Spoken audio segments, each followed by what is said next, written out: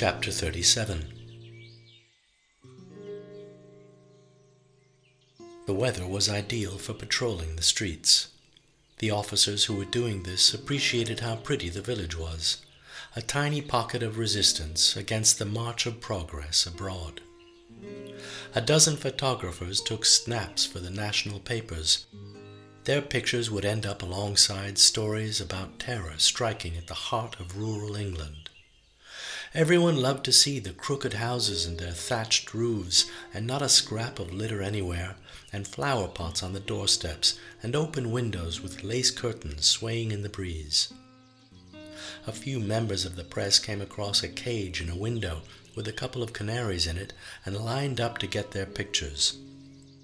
Because all that tranquility was slowly being shattered, the best pictures were bound to be the ones of police officers with clipboards, two of them strolling by the pretty thatched cottage with the caged canaries in the window. P.C. Grissom had expected the villagers to be uneasy, sometimes shocked and tearful, or even the opposite, tight-lipped and unhelpful. She was good with people, always trying to understand. She called again at number 43, her clipboard at the ready. Nobody had been in the first time she'd called. She'd visited the other addresses on her list. Number 43 was the only property that hadn't been checked yet.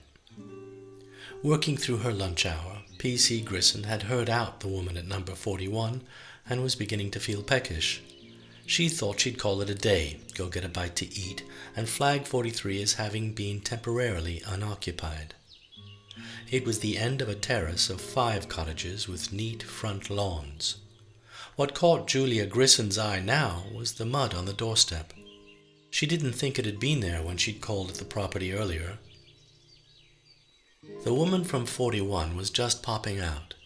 A widow in her 60s, slightly overweight and fussy, the woman from 41 had a sturdy hemp sack slung over her arm and wore a wide-brimmed summer hat. She had previously explained that she'd gone to town during the bank holiday festivities in order to visit her mother in a nursing home. "Hello again," she said. "No one in?" "I can always come back," P.C. Grissom said. "I think he's on the search party," the woman from 41 said. P.C. Grissom nodded. "I thought it must be something like that." The woman from 41 was trying to conceal her embarrassment. It was such a warm day, with soft currents of air, almost a pleasure to breathe, and the people thereabouts really did prefer not to make any overt references to the horribleness of the bank holiday weekend. The topic was like a swarm of locusts still descending on them all. P.C. Grissom understood this perfectly and approached her work with just the right amount of tact. The less anything was mentioned overtly, the better. Nevertheless, it was a job that had to be done properly. Just then, the gentleman in number 43 leaned out of his second-floor window. He waved at the officer. He had a blue bathrobe on. He appeared exhilarated after his morning on the moor. "I'll be right with you," he called. P.C. Grissom couldn't help noticing there was mud in the hall, too, all over the carpet, and boot prints going up the stairs. Mr. Figger had let her in and had asked her to wait in the front room.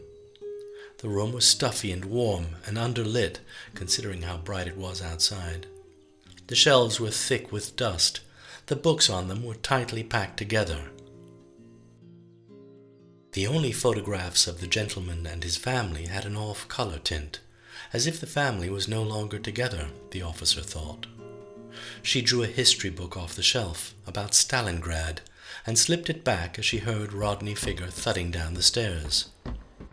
"I'm awfully sorry," he said, sweeping in, making his entrance in fresh, casual trousers and a loud yellow shirt and leather loafers with no socks. "Can I get you any refreshment?" "No, thank you, sir." "I quite understand." Rodney lowered himself into a chair, laying deep furrows along his brow. P.C. Grissom wondered if he always play-acted like that, or was he nervous about something. He was trying to compose himself, but couldn't help fiddling with the hem of his trousers, then scratching his bare ankle. "It really is quite abominable," he said. "I'm a friend of the family." "You are?" "The dearest people," he said. The officer took her pen out. "We are here to take statements from everybody in the village," she said. "Of course. I understand you were on the search party this morning." He shook his head. "It's grim," he said. "Such a sweet boy." She wasn't exactly suspicious, but P.C. Grissom couldn't help wondering why the gentleman had left the search early and why he'd trailed mud unnecessarily into his home. Her hunger slowly evaporated, replaced with a sense of intrigue. Of all the people she'd interviewed that morning, most of them had hardly been aware of Teresa Heller and her children. She began by confirming the gentleman's name, his date of birth, and his profession. With these preliminaries over, she questioned him further. "Can you give me an account of your movements the day of the fair?" Rodney rolled his eyes. He shook his head. There was so much. "Where to begin?" he said. "Did you have breakfast here?" P.C. Grissom asked. So they began with breakfast. Rodney was a 2 cups of coffee, toast, and jam man. He confessed he'd been watching his weight. After breakfast, he went off to deliver a quantity of buckets and sponges to the Hellers' door. This was before rushing his car over to the garage to be serviced, never once exceeding the speed limit, he added primly. P.C. Grissom gave him a look. "Buckets and sponges?" "For the celebrations," Rodney explained. "Teresa organized the sponge throwing, you see. It was my task to make sure there were heaps of buckets and sponges. I must talk to her, poor thing." He actually half stood, as if he would like to have dashed to the Heller's place that second. "This won't take long," P.C. Grissom said. She went back to the garage the gentleman had been to, wanting to know which one. "And how did you get back here?" she asked. "I nearly didn't," Rodney complained. "They promised me a lift and reneged. I had to make an enormous stink until Dan went off to get his wife's car. He drove me all the way back in a sulk. Good mechanic, terrible at customer relations, if you ask me." Rodney gave a little bark of a laugh. P.C. Grissom decided he was altogether more nervous than charming.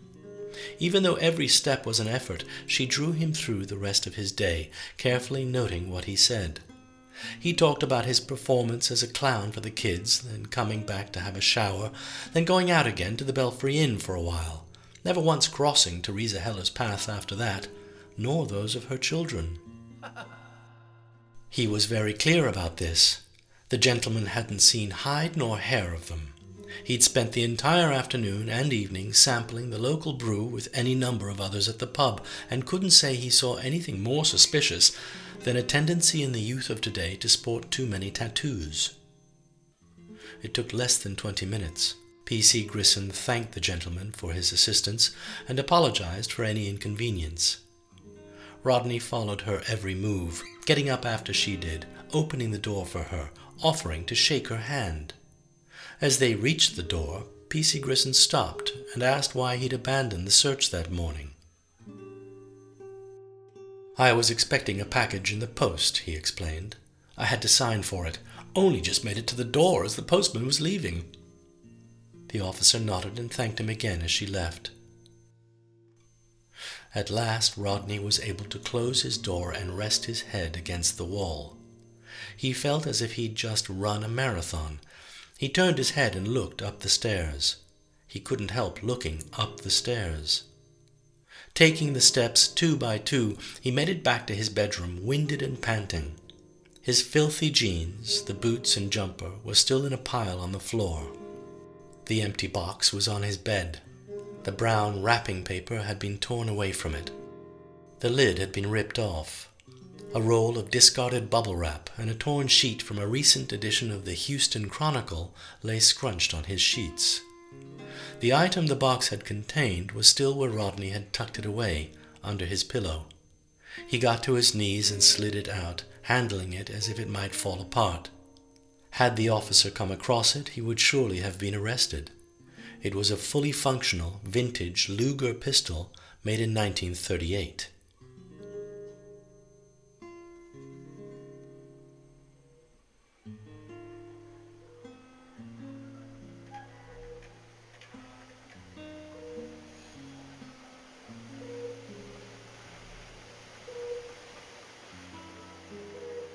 Chapter 38. There was one television on the ward, switched on throughout the day. The volume was usually off. It seemed to be permanently tuned to a news channel.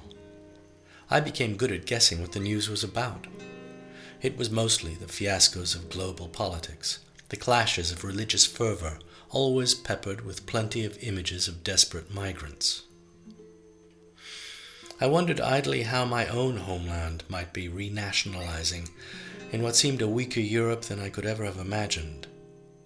I felt confronted by the icons of a new British rise, so rife on the television now, thumped home by a diet of commentators and politicos.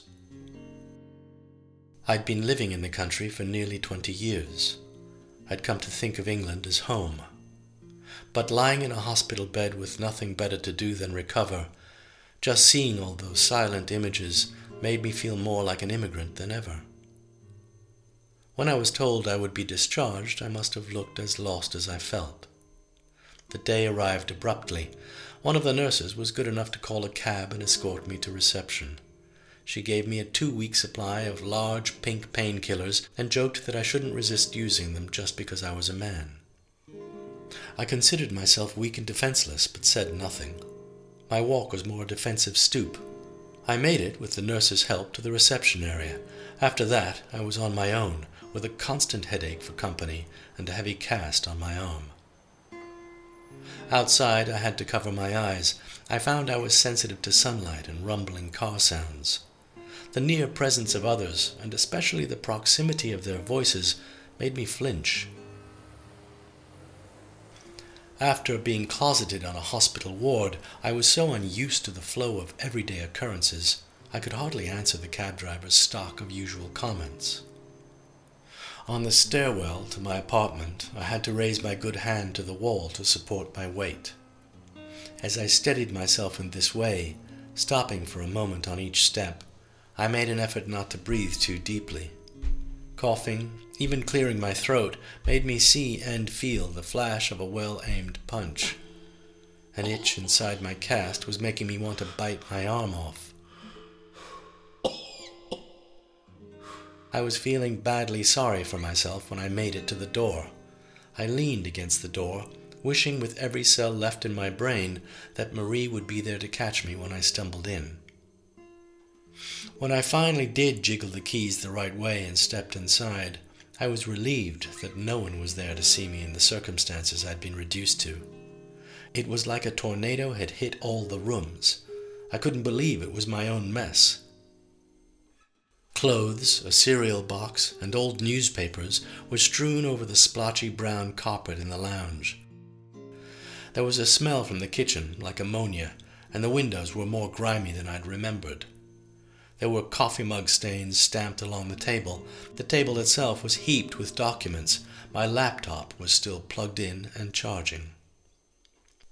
As I made my way to the sofa, the only refuge left in the room, I stumbled over a suit jacket twisted up on the floor. I stopped to stare at the wall opposite the sofa, vaguely horrified. I'd forgotten the photographs I'd pinned up there. It was made up of scenes of crimes pictures from an Indian restaurant in town. There was one of some blood drying on the pavement. There was a council CCTV still of 2 homeless men on a bench sharing a bottle of something between them. Since regaining consciousness, I'd been made aware of another kind of person in the stillness around me. A mind more free than my own, but too fragile to act. Being back in this place was making that person shrink away. Still gazing at the wall, I leaned against the table, shaking my arm to get my cast rubbing against the maddening itch I had. The table jolted, sending a pile of papers fluttering to the floor. They were the papers in a trial I'd been preparing when I was last able to enjoy the solitude of my hideaway in relative good health. My client had been drunk for years. He had so much booze in his blood he could turn psychotic on just a few gulps of strong lager. After that he would holler angrily at pretty much anything that moved. Over the years I'd been representing this man, the criminal justice system had been picking away at his life. His latest brush with society had involved 3 waiters. When the waiters laid hands on him, he became antagonistic, then racially abusive as they attempted to throw him out.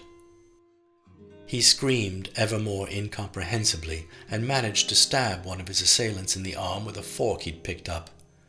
The injuries he came away with that day, cuts to his neck and arms, bruises to both eyes, were never explained in any of the witness statements. But of course, the half-man, half-beast I was acting for couldn't recall how he'd come by them either.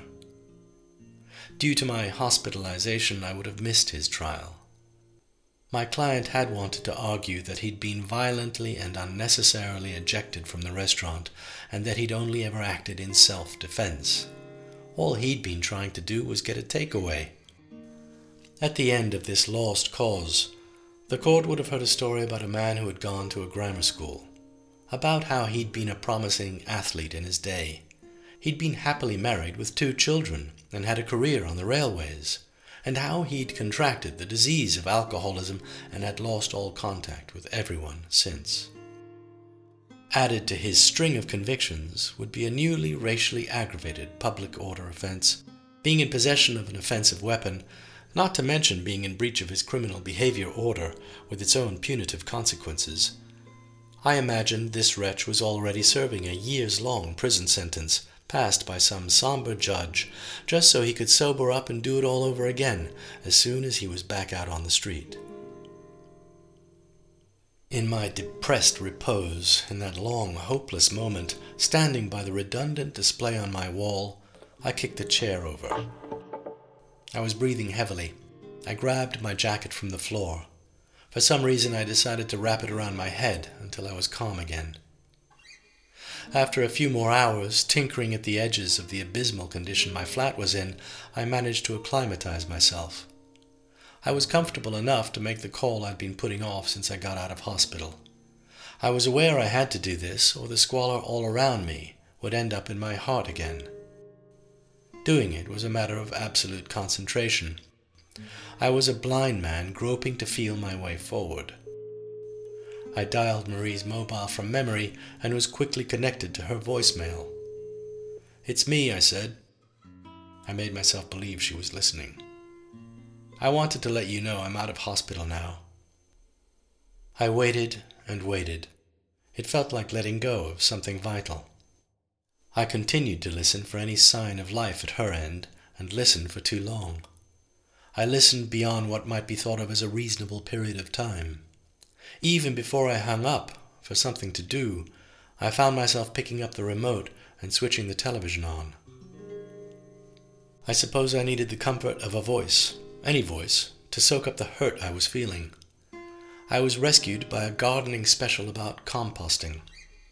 I forced my breathing into regular intervals, inhaling and exhaling through pouted lips, never averting my gaze from the screen, as my new friend, the presenter, sifted through the food scraps in his kitchen bin. He had yellow gloves on. He was fingering lettuce leaves, wilted carrots, and used coffee filters as if they were the subtle ingredients for a fine meal. Soon I would fall into a deep and uncomfortable sleep with my phone cradled next to me.